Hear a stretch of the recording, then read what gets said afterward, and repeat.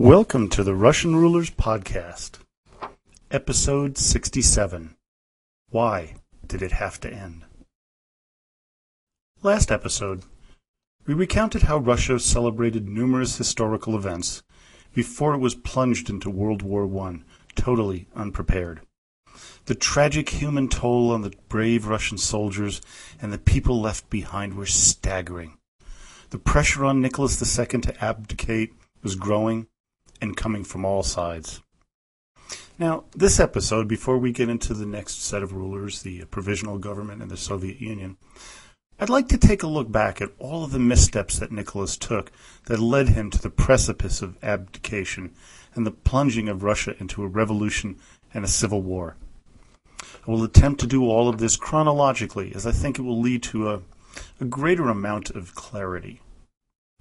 The assassination of his grandfather, the great reformer, Alexander II, must have had a huge influence on who Nicholas was to become. The scene of his grandfather dying in front of him when he was just 12 is the kind of event that never leaves you. That and the subsequent reaction to the assassination by his father molded him into the ultra-reactionary Tsar he would become. Secondly, I think Nicholas's stature as compared to his father was a contributing factor as to his personality. He was said to be jealous of his larger-than-life father, Alexander III, although he did love him dearly. His father was a mountain of a man, and frankly, Nicholas was built more like his mother than his father. Another way in which he was different from his father was his upbringing. Nicholas was trained very poorly, whereas Alexander was trained very carefully to be Tsar. And despite insistence from many of Alexander's ministers and aides, Nicholas was not being trained to become heir to the throne. Sergei Witte, for his part, finally convinced the Tsarevich's father to give him a position that would help him to learn how to manage part of the empire. In 1890, at the age of 22, Nicholas was named chairman of the Trans-Siberian Railway Committee, despite protestations from his father, saying he was way too immature. Of course, no one thought it was necessary to prepare Nicholas, as his father was only 45 at the time and would probably live a long life. Unfortunately for the Romanovs, he was to die 4 years later at the age of 49. Nicholas was completely unprepared to become Tsar. Next up, as a probable cause of some of his problems, was his choice of a bride, Princess Alix of Hesse-Darmstadt. She was an extremely shy woman who came off as standoffish and arrogant. Additionally, she was a descendant of the Queen of England, Queen Victoria, and the carrier of a disease that was to haunt the family. She gave birth to a number of healthy and beautiful girls, but only one boy, Alexis, who was afflicted with hemophilia. This disease and its effect on the family were devastating. That and the appearance of a weak heir to the throne was another negative image that the Romanovs did not need.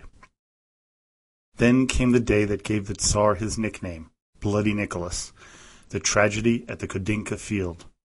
The day was May 18th, 1896, when the people were getting ready to get their coronation souvenirs when things went terribly wrong. In the ensuing stampede, close to 1,400 people died, with a similar number being injured. The Russian people, a superstitious lot, believed that this was a bad omen for the monarchy, and in particular Tsar Nicholas II's reign.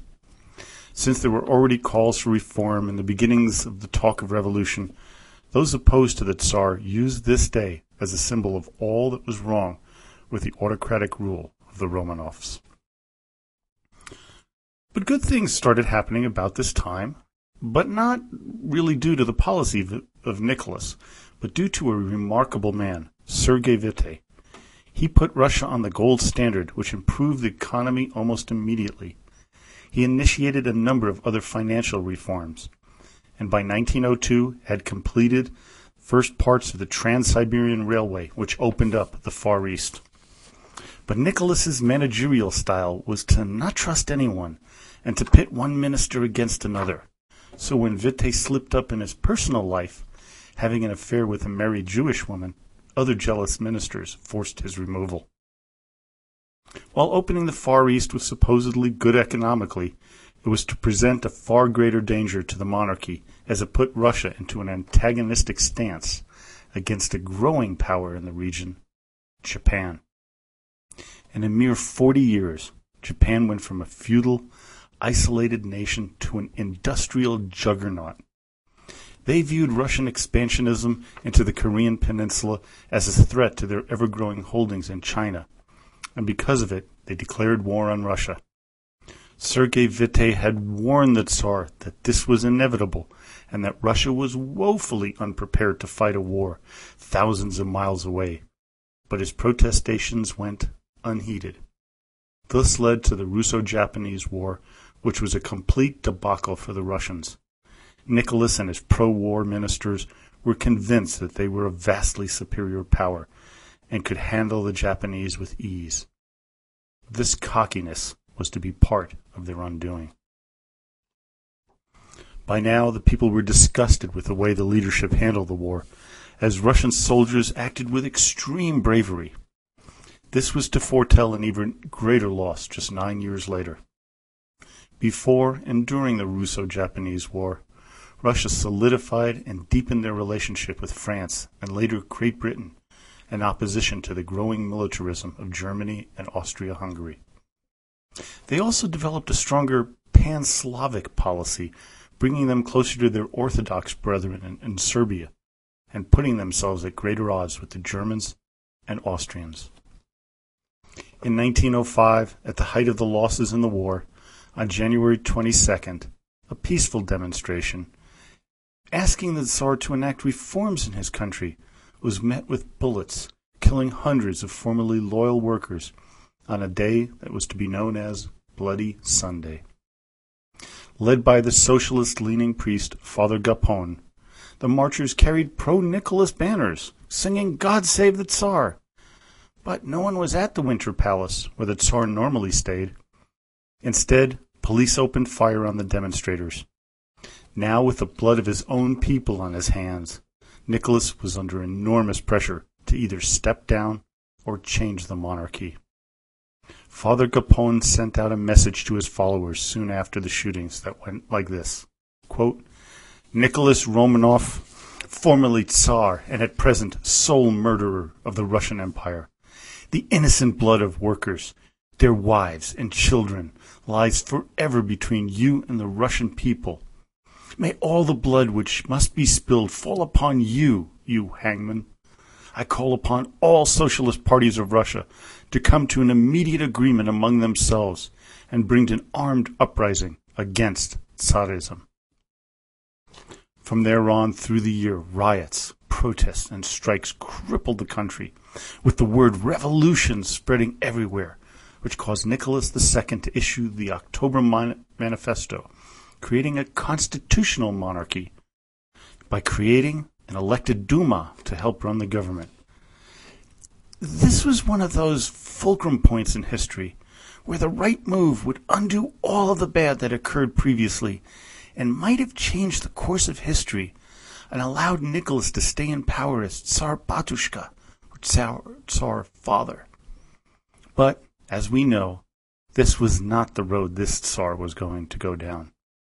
Within months, he, with the backing of his able-minded but reactionary minister, Pyotr Stolyapin, issued the fundamental laws, which basically created a rubber-stamp Duma with little power.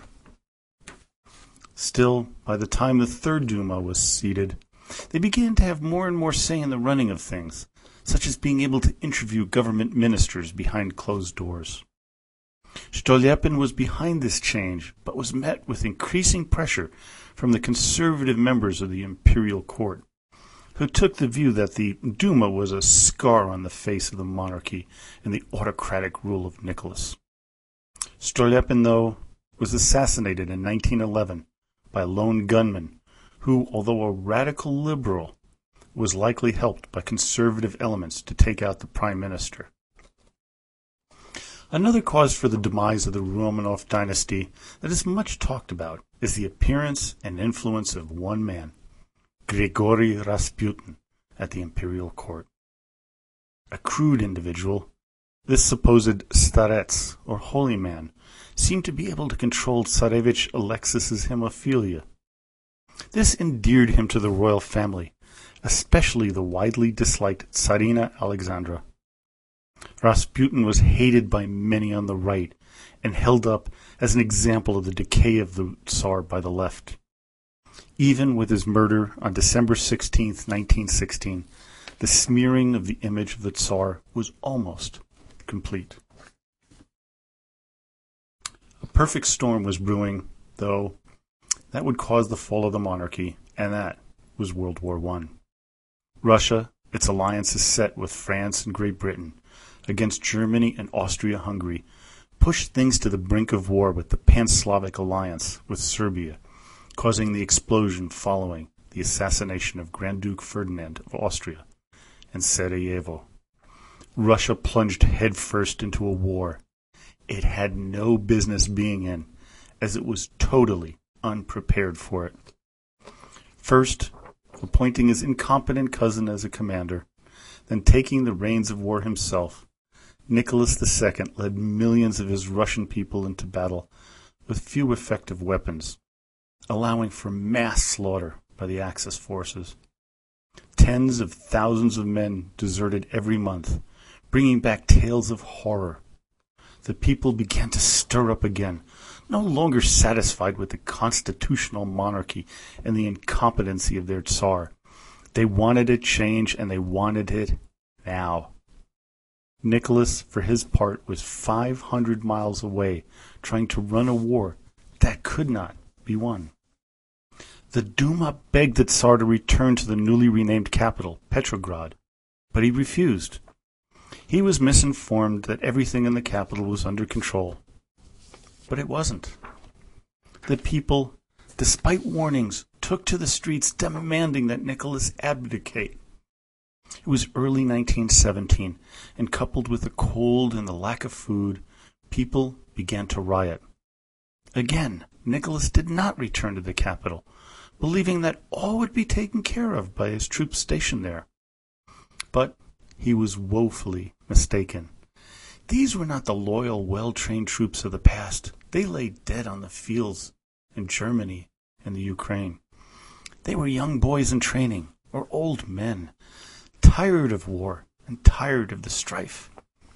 Then Nicholas ordered that the rioters and looters be shot and order restored. It was too late. Some of the troops refused to shoot the people gathered in the streets, instead some shooting the officers who gave the orders. On March 12, 1917, the troops began to defect to the side of the people. First were the Volinsky Regiment, followed by the Samovansky, Litovsky, and finally the Preobrazhenskoy Regiment, the one founded by Peter the Great, joined the revolution. The 60,000 troops in Petrograd, along with the hundreds of thousands of people, demanded that the Tsar abdicate. He had no choice.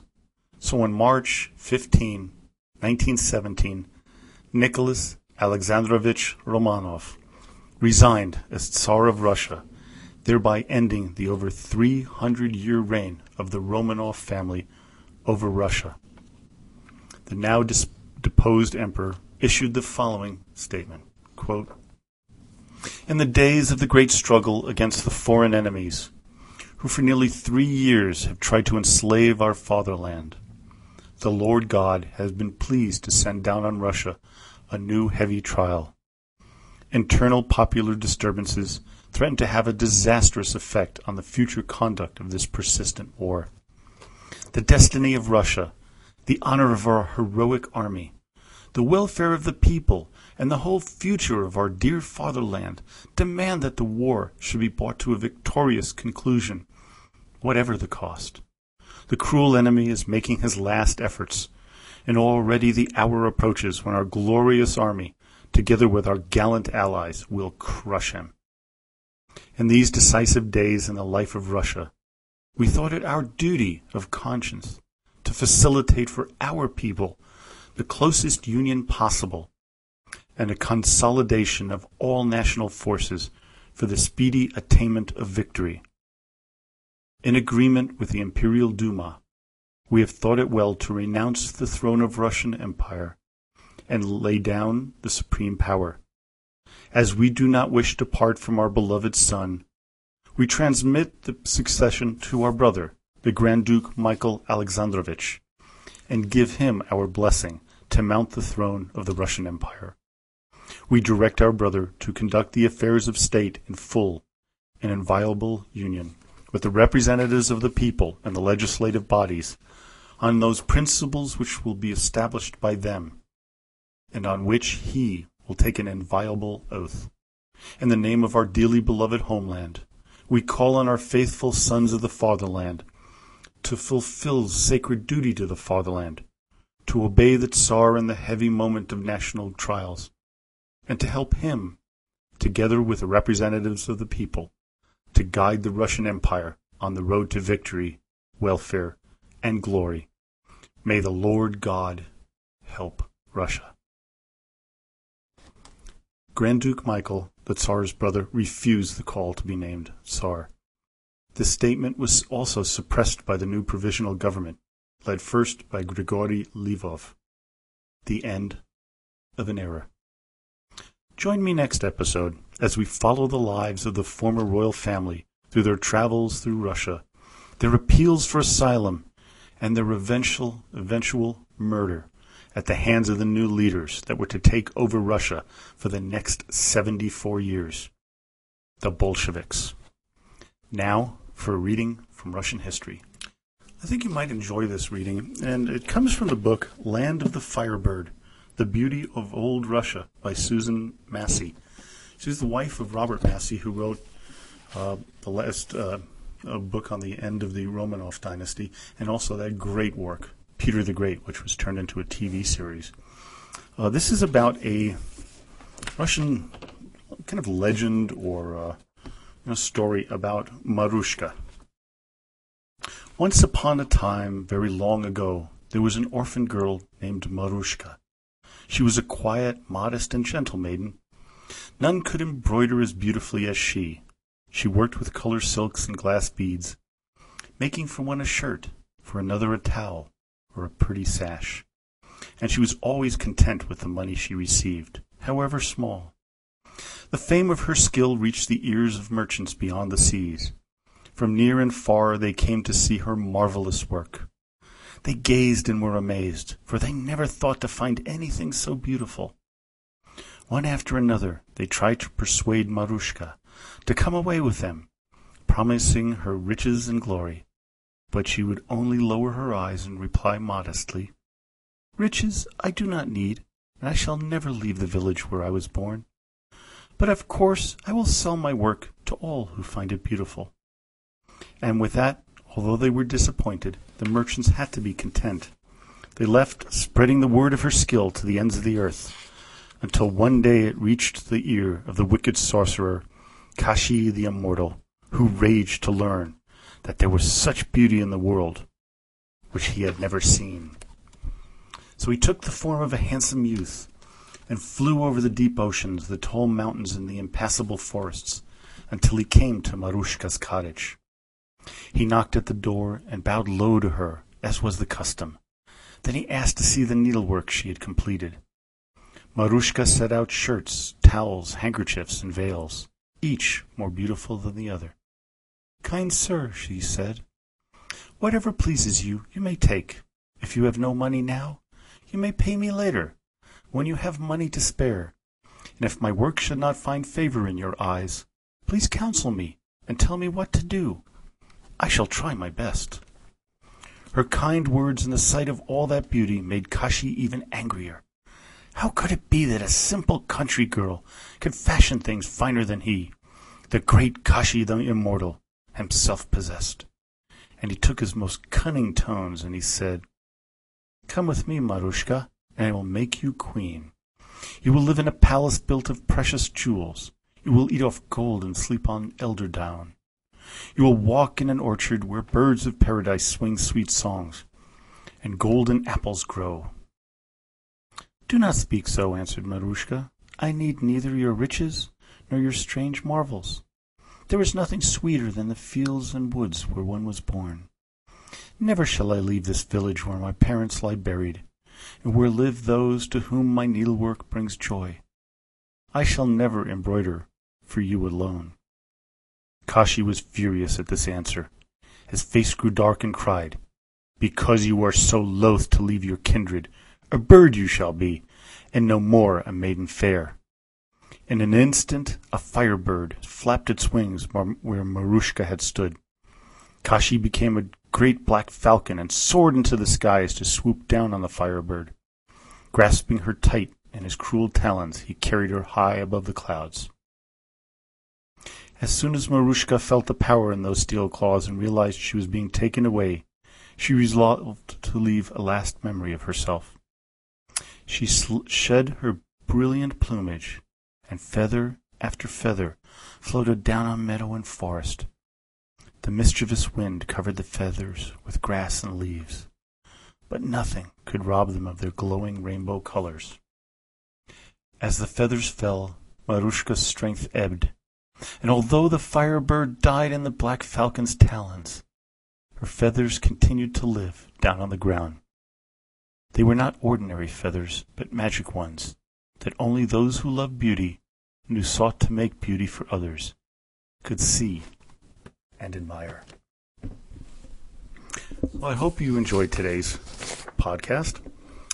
Don't forget to join us on Facebook at the Russian Rulers History Podcast Group, where you may have learned that that book that I read from was signed by the author. And when I was going through and rummaging through my late father's books in his library, I came across this, and it was signed on June 7th in 1981.